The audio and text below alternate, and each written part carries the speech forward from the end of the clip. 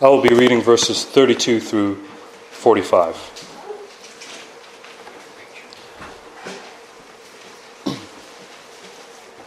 Hear, for this is the word of the Lord. And they were on the road, going up to Jerusalem, and Jesus was walking ahead of them. And they were amazed, and those who followed were afraid.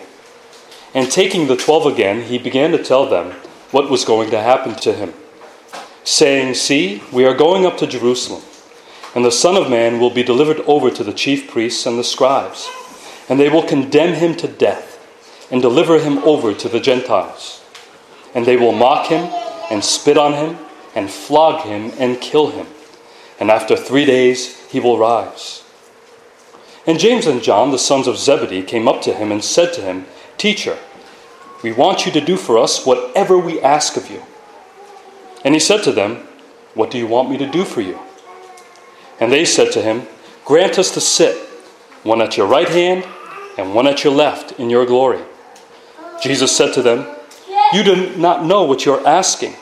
Are you able to drink the cup that I drink, or to be baptized with the baptism with which I am baptized?" And they said to him, "We are able." And Jesus said to them, "The cup that I drink, you will drink.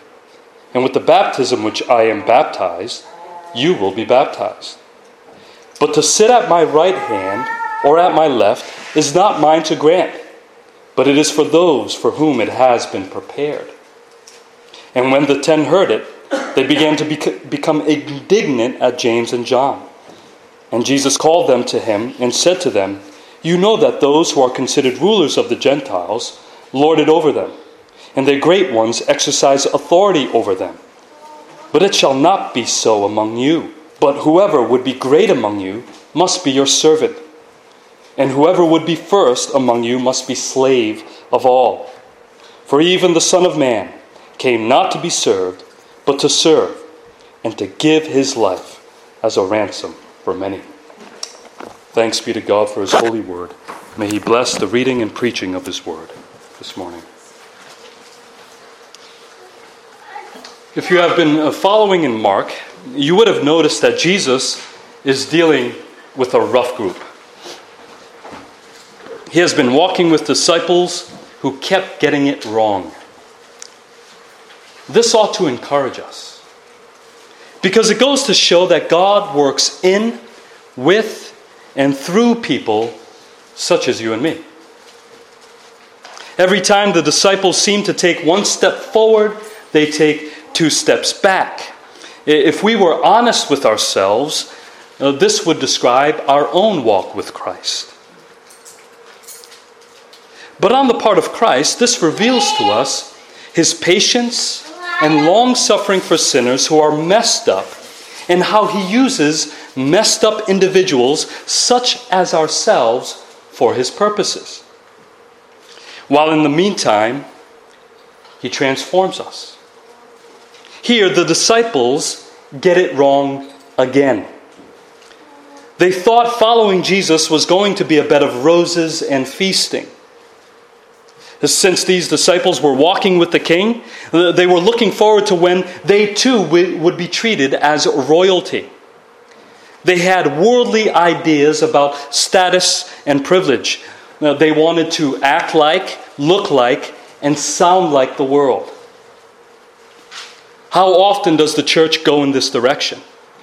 When we want to act like, look like, and sound like the world.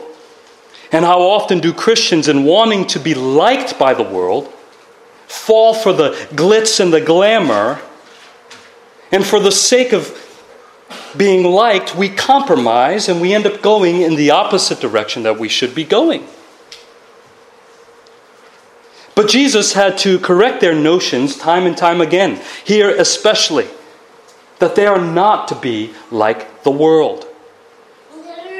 Now, we must also remember that we often act like, look like, and even sound like the world because the world is in us. And in our conversion, we're only at the beginning of our radical renewing of the mind, which Jesus calls his disciples to here.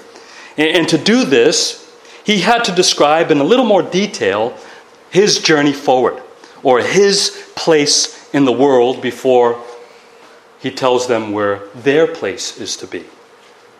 At this point, Jesus is making his way from Judea, beyond the Jordan, up toward Jerusalem. Remember, Jerusalem is on an elevated plateau, 2,500 feet above sea level. And for the Jewish people, to make this journey of pilgrimage, it is upward toward Jerusalem. Now, this is where the place where the people of God meet with God, because that is where the temple is. We see this throughout the Psalms, especially in the Psalms of Ascent. And at this time, it would be especially true because there would have been crowds walking along with them, making their pilgrimage up to Jerusalem for Passover. But the nature of Jesus' pilgrimage would be different. He will be going up to offer worship, but his act of worship would be not giving an animal sacrifice, but the giving of himself as a sacrifice once and for all for sinners in order to finish his work. So Jesus, as Isaiah 50 verse 7 says, Jesus sets his face like a flint up this mountain, meaning he was determined to get to Jerusalem to finish his work. His face was looking forward to the cross at Mount Calvary.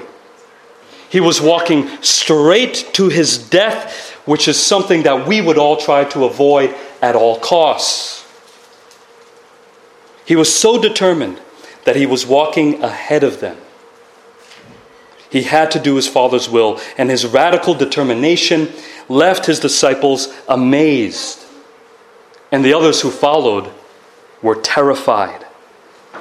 They were amazed at his focus, and the crowd that followed were terrified of what was going on because something was different. The mood has changed. And the all-consuming question would have been, what was going to happen to Jesus in Jerusalem? Well, he told them twice what was going to happen. But according to Mark's account, he will get into a little more detail. So for a third time, Jesus took the 12 aside as they were walking and told them, "See, we're going up to Jerusalem, and the Son of Man will be delivered over." Now, in case you haven't been here for the series in Mark, the Son of Man is a title that Jesus uses for himself alone. Now, this is taken from the Son of Man of Daniel chapter 7, who is described as a divine and human figure. He is described as a king or prince who will share in the same authority as God. So for the disciples, this would have been an oxymoron. The divine king is to be delivered over? To whom? So you're saying the King of Israel, the Messiah we have been waiting for, who has the power and authority of God, is going to be delivered over as a king who has just been overthrown in a coup d'etat? You must be kidding me. That can't be.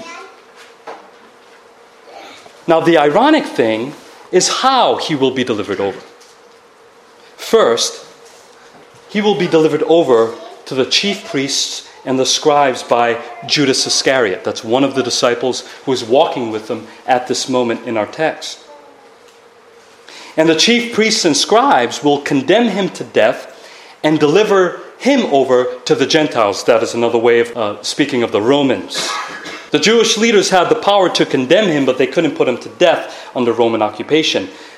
Then Pilate will deliver him over to the Roman soldiers, who will mock him, spit on him, flog him, and ultimately kill him.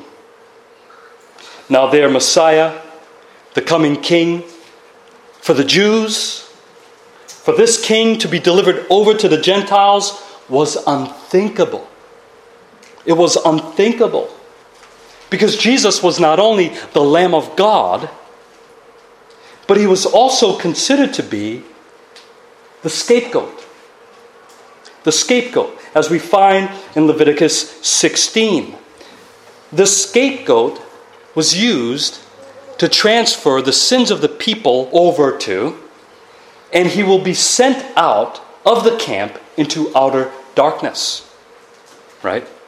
For the Jews, this is what it means to be delivered over to the Gentiles. He was sent outside of the camp, outside of the presence of God in the temple, into the outer darkness of the Gentile world. As the author of Hebrews says, Jesus suffered outside the temple gate in order to sanctify the people through his own blood. This does not sound like what is described of the Son of Man in Daniel 7. It actually sounds like the suffering servant of Isaiah. And he was determined to get this show on the road, and yet he was still teaching his disciples. And he was not only teaching them that this is the way of salvation, but also that this is the way of discipleship. That this is the way of discipleship. He was not only showing them, this is how you will be saved, but this is how you will live. And yet the disciples take 2 steps back again. They still haven't learned. So first we see the journey forward for Jesus and his place in this world and how he will suffer and die at the hands of his enemies. And now Jesus would have to put his disciples in their place. If you have been following, notice that for each prediction that Jesus gives of his death and resurrection was followed by the disciples' failure. Peter tried to rebuke Jesus the first time he predicted it. The disciples got into an argument over who was the greatest the second time. And now, notice, as James and John, the sons of Zebedee, the sons of thunder, how they split off from the disciples to catch up to Jesus on their walk so as to corner him, so as to speak to him privately, and they make a demand of Jesus. Talk about insensitivity or just being clueless. Were they not listening? Or were they purposely tuning out because what they heard didn't profit them? We don't know, but if we were to judge based on our own experiences, this is what we all do, isn't it? Especially when our spouses are speaking. Right? We're all guilty of this. Like when we ignore those sermons that we decided doesn't relate to me or what I'm going through.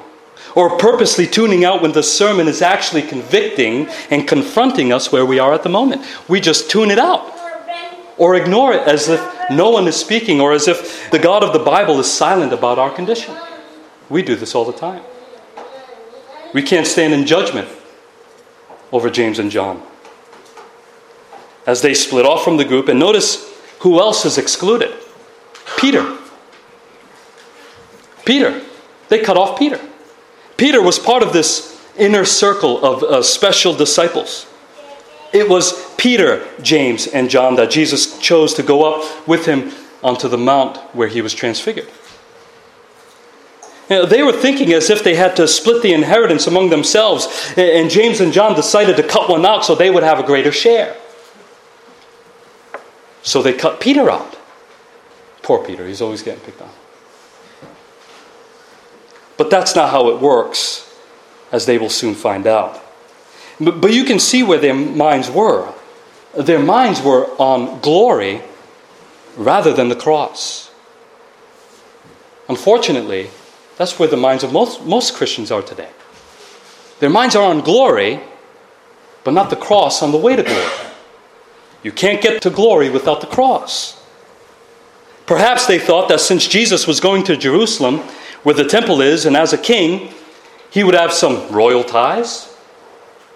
Or that they were on their way to the royal banquet of the Messiah, where he will be victorious after he overthrows the Romans. They were probably thinking he was going to take over and it was time to restore the kingdom of Israel. So they wanted the best seats in the house. If you have never been encouraged by this story, I hope you are now. Our Lord works in faulty and frail people. And this is a symptom found in every church. We want the glory, we want the status in the world without the suffering. Notice where their pride, envy, jealousy, and greed has led them. They came up to him and said, "Teacher, we want for you to do for us whatever we ask of you." As if he was some genie, or as if he was a butler and they were his masters. What audacity on their part. What selfishness. Did they not just hear that Jesus was going to die? But this is how many people view Jesus. That he is just here to do what they please and that he is to obey them, and they never consider that they are to obey him. But notice, demonstrating his gracious character, what was Jesus' response? What was his response? "What do you want me to do for you?"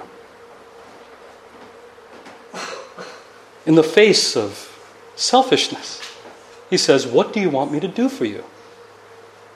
If it was myself, I probably would have told him to go kick rocks. Because listen to their demand. "Grant us to sit, one at your right hand and one at your left, in your glory." And get this, in Matthew's account, it was their mother who knelt before Jesus and asked Jesus of this request. That's a good mother for you, always looking out for her sons. But see, what they all got wrong is that they overlooked the cross and were thinking of his glory. They were thinking of the great wedding feast of the Lamb.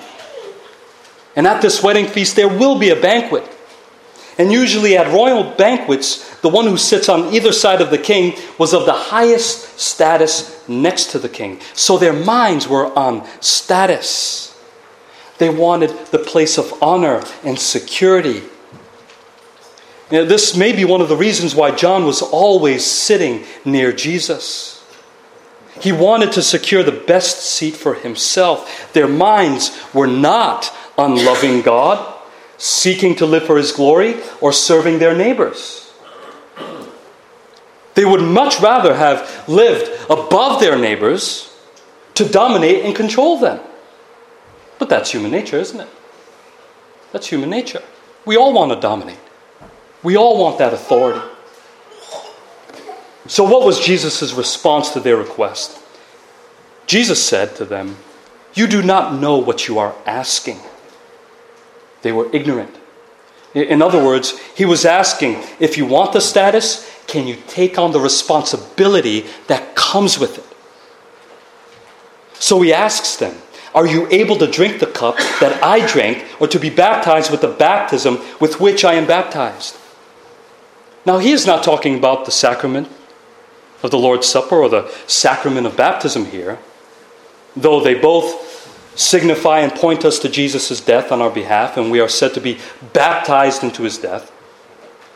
But in the Old Testament, the cup would at times symbolize blessing, but more than blessing, the cup here symbolizes judgment.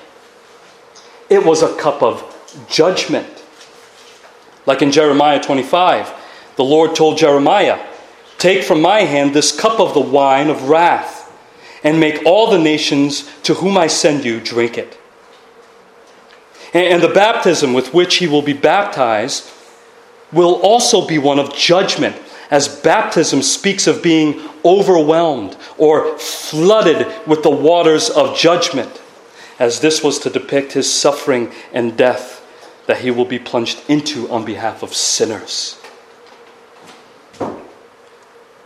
He is also overwhelmed with the prospects of this judgment that he asks his Father, "My Father, if it be possible, let this cup pass from me." Because he will drink this cup and he will be baptized in God's wrath and judgment against sin that we deserve. So when Jesus asked them this question, if they can take this on, he was expecting them to say, "No, we're not able. It's impossible for us to take on the judgment of God." But in their ignorance and self-confidence, how did James and John respond? "We are able." Wow. What lack of self-awareness. What lack of self-awareness. We might read this in judgment, but really the Bible is a mirror. of our own pride when it comes to this. We often say to ourselves, oh, we got this. This whole church thing, we got it all figured out. We read all the best how-to books. We've read all the strategies about how to grow a church or how to be a welcoming church. Well, we got this. Jesus, don't worry. We'll take care of the church while you're gone. Persecution? Bring it on. Bring it on. I don't even need the church. I can take it on myself. Really?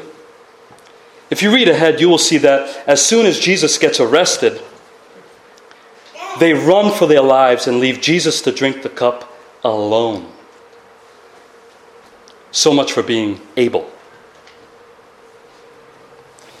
But instead of correcting them, he affirms, you will.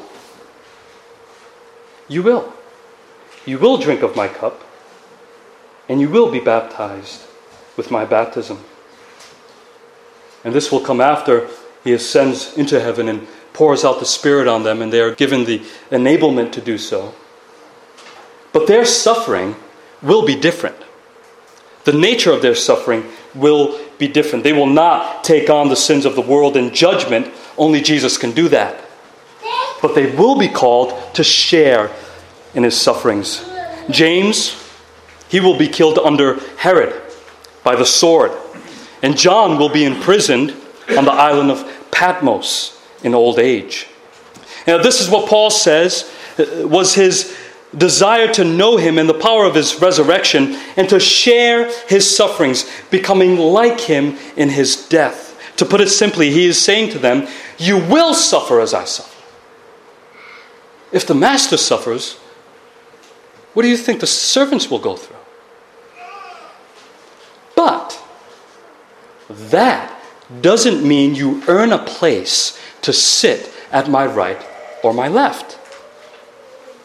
But to sit at my right hand or at my left is not mine to grant, but it is for those for whom it has been prepared. Notice that. The closest seats to Jesus in glory is by grace. It is by grace. It is not based on anything you have done, even becoming a martyr. For it is the Father's to grant to whom whoever he has prepared it for before the foundation of the world. You can't earn that place. That is why it's so detrimental to the Christian walk to have a martyr complex.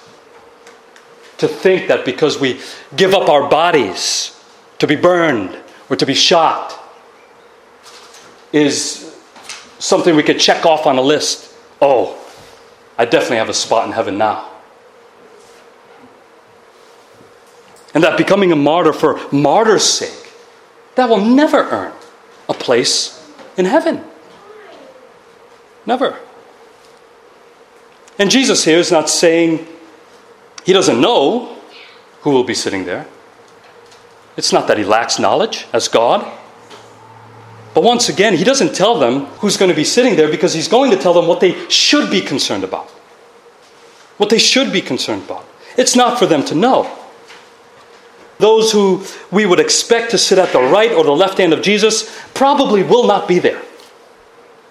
And those who we least expect to be there may be there. We look through the annals of Christian history, in church history, we often say to ourselves, and this is in no way saying that we shouldn't read the teachers of old or those who have gone before us. We should. And read their stories. But we can look back and say, oh yeah, he's going to be right there in heaven, sitting right next to Jesus for all that he has sacrificed. But he is saying that that's not the case, and that's not for us to know. That's just mere speculation. That is not what is important for you right now. He's telling them, get with the program. Listen to what I'm saying to you. Now, to break it up a little bit, you could imagine what would happen once the disciples got wind of this conversation. It says, when the 10 heard it, they began to be indignant at James and John. Not too long ago, they were arguing over who was the greatest. And so, in a way, they were doing this to win the argument. James and John went ahead of the disciples to secure their spots. The other 10 weren't mad at them for their lack of piety or their lack of sensitivity and the fact that they demanded something of Jesus right after he spoke of his suffering. They didn't have good intentions in their anger. They were indignant at James and John because they were being sneaky and got to him first with the request. Because they all wanted those seats. They all wanted to sit at the right and left hand of Jesus. So we can't cut James and John out and say, oh, that was their sin. No, that was the sin of them all. They were all filled with pride. Now we see this in our children, don't we? They get into the same kinds of arguments. They start off by having a discussion about who is going down the slide first, right? Then the clever one makes his way, or her way, to the parents and asks, can I go down the slide? Of course, he or she doesn't give the order of going down the slide, that they wanted to go first. And you say yes. Then the rest of the kids get wind of it. And then there is a total meltdown of epic proportions. I hate to be the parent that says yes first. Whenever your kids ask you something, please investigate before you say yes. And Jesus called them to him and said to them, you know that those who are considered rulers of the Gentiles lord it over them, and their great ones exercise authority over them. Now he is speaking of the rulers of the Gentiles as a way of speaking of the rulers of the unbelieving world. It's a general term. He's not being racist or he's not segregating a group of people. He's just speaking of those who are unbelieving. And the leaders of Israel should know better than to rule as the Gentiles rule, but they were at this point. What he is doing is trying to make a distinction between how the world outside of Israel, for us that is the world outside of the church, measures greatness, and how God measures greatness. See, their pride led them to fight over greatness and status. They were becoming heavy-handed like the rulers of the Gentiles. They were becoming like the Caesars of the world. They were becoming like the Fidel Castros of the world, like the Stalins of the world, or the Chairman Maos of the world. See, the world has dictators who are full of pride and want control over others. But he says, but it shall not be so among you. He says this to church leaders today as well. He says this to the church as well. You are not to be like them. See, they put themselves first. That is why their faces are everywhere. And this world is so obsessed with celebrity leaders. But you are to be different. You are to be different. And he makes it clear here when he says, but whoever would be great among you must be your servant. And whoever would be first among you must be slave of all. Now, I want to add a qualification to that. That is voluntarily. Okay? Voluntarily. Because as Paul says, we are not to become bondservants of men, but we are bound to Christ. First, we're bound to Christ, then we bound ourselves as slaves to all. This would be an unpopular phrase these days, wouldn't it? That we are to be slaves of all. The last thing anyone would want to be is a slave, especially voluntarily. But if you want to measure greatness in God's eyes, the slave is the greatest.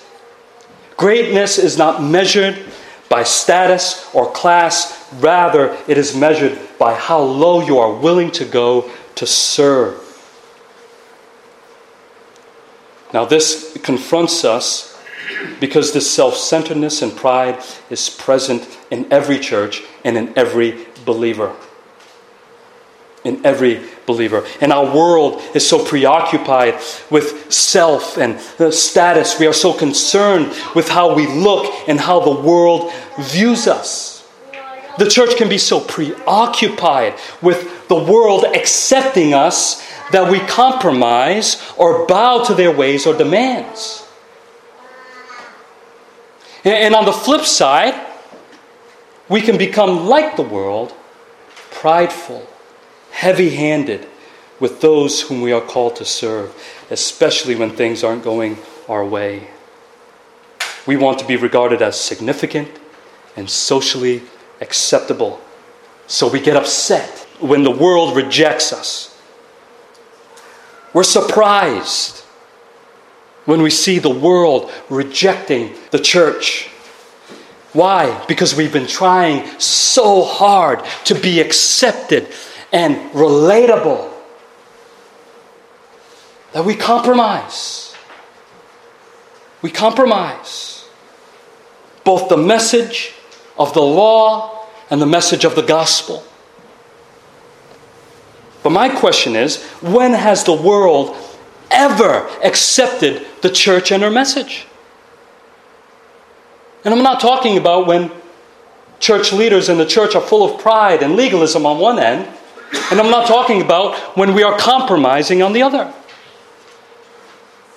When has the world accepted the church and the message? The proof is in the pudding, isn't it? Look at our major cities at the moment.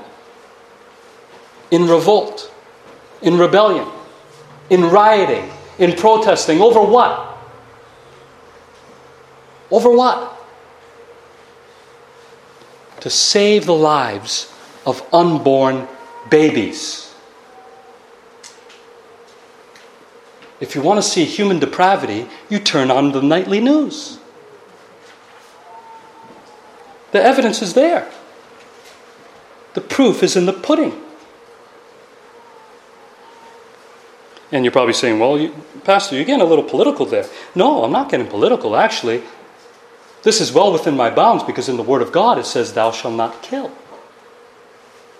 And when you look to the Westminster Larger Catechism, question 135, when it describes the duties of the sixth commandment, it says we are to preserve the life of ourselves and the lives of others. That's a duty. It's in the law. It's in the law. So to compromise the law because we want to be accepted by the world never works. It's not going to convert anyone. It's not going to convert anyone.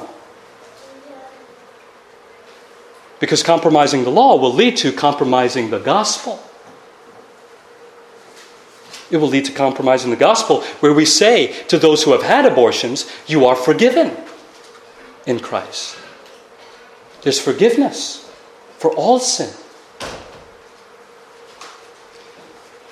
But rather, we are so concerned over position in the world because we don't want to lose followers or members in our churches. What does that come from? That comes from us wanting to be kings in this world. We want to be the center of attention. We want to be the rulers. Now, the Corinthian church was going through a similar dilemma. They were filled with pride, envy, jealousy, greed, fighting over their gifts, their position and status. They wanted to become rich. They wanted to become kings at the expense of everyone else. Paul confronts them in this. Listen to this. He is being sarcastic here. Whoever said that sarcasm is a sin has never read Paul. Listen to this. Already you have all you want. Already you have become rich. Without us you have become kings. And would that you did reign, so that we might share the rule with you. For I think that God has exhibited us apostles as last of all, like men sentenced to death, because we have become a spectacle to the world, to angels and to men. We are fools for Christ's sake, but you are wise in Christ. We are weak, but you are strong. You are held in honor, but we in disrepute. To the present hour we hunger and thirst. We are poorly dressed and buffeted and homeless, and we labor, working with our hands. When reviled, we bless. When persecuted, we endure. When slandered, we entreat. We have become and are still like the scum of the world, the refuse of all things. Doesn't sound attractive, does it? Because the truth is, we'd all rather to be served rather than to serve. That is why we always need to come back to the Word of God to remind ourselves this is not the calling of Jesus. And this is not the way of Jesus. This call to become servants was embodied in Jesus. It was embodied in Jesus. And that is the point of this passage. We have seen his place in this world, his journey forward. Secondly, we have seen the place of his disciples and where they should be, as they should become slaves or servants. And now thirdly, we see the example of the servant. He would go on to say, for even the Son of Man came not to be served, but to serve, and to give his life as a ransom for many. The Son of God from all eternity, the one who should have enjoyed the service of others, took on flesh to serve. If he, being the master, did, then we, being his servants, are expected to be. Why? Well, because you are no longer your own. You're no longer your own. You were ransomed, and you were bought with a price. And the price was his life. That was the way he served. He gave his life for us, and likewise we are called to serve him first, above all else, and in that context serve one another. Because he not only showed them and us the way of salvation, but also the way we are to live among each other. Look at how John puts it. By this we know love, that he laid down his life for us. And we ought to lay down our lives for the brothers. May the church universally heed these words and apply them today. Amen.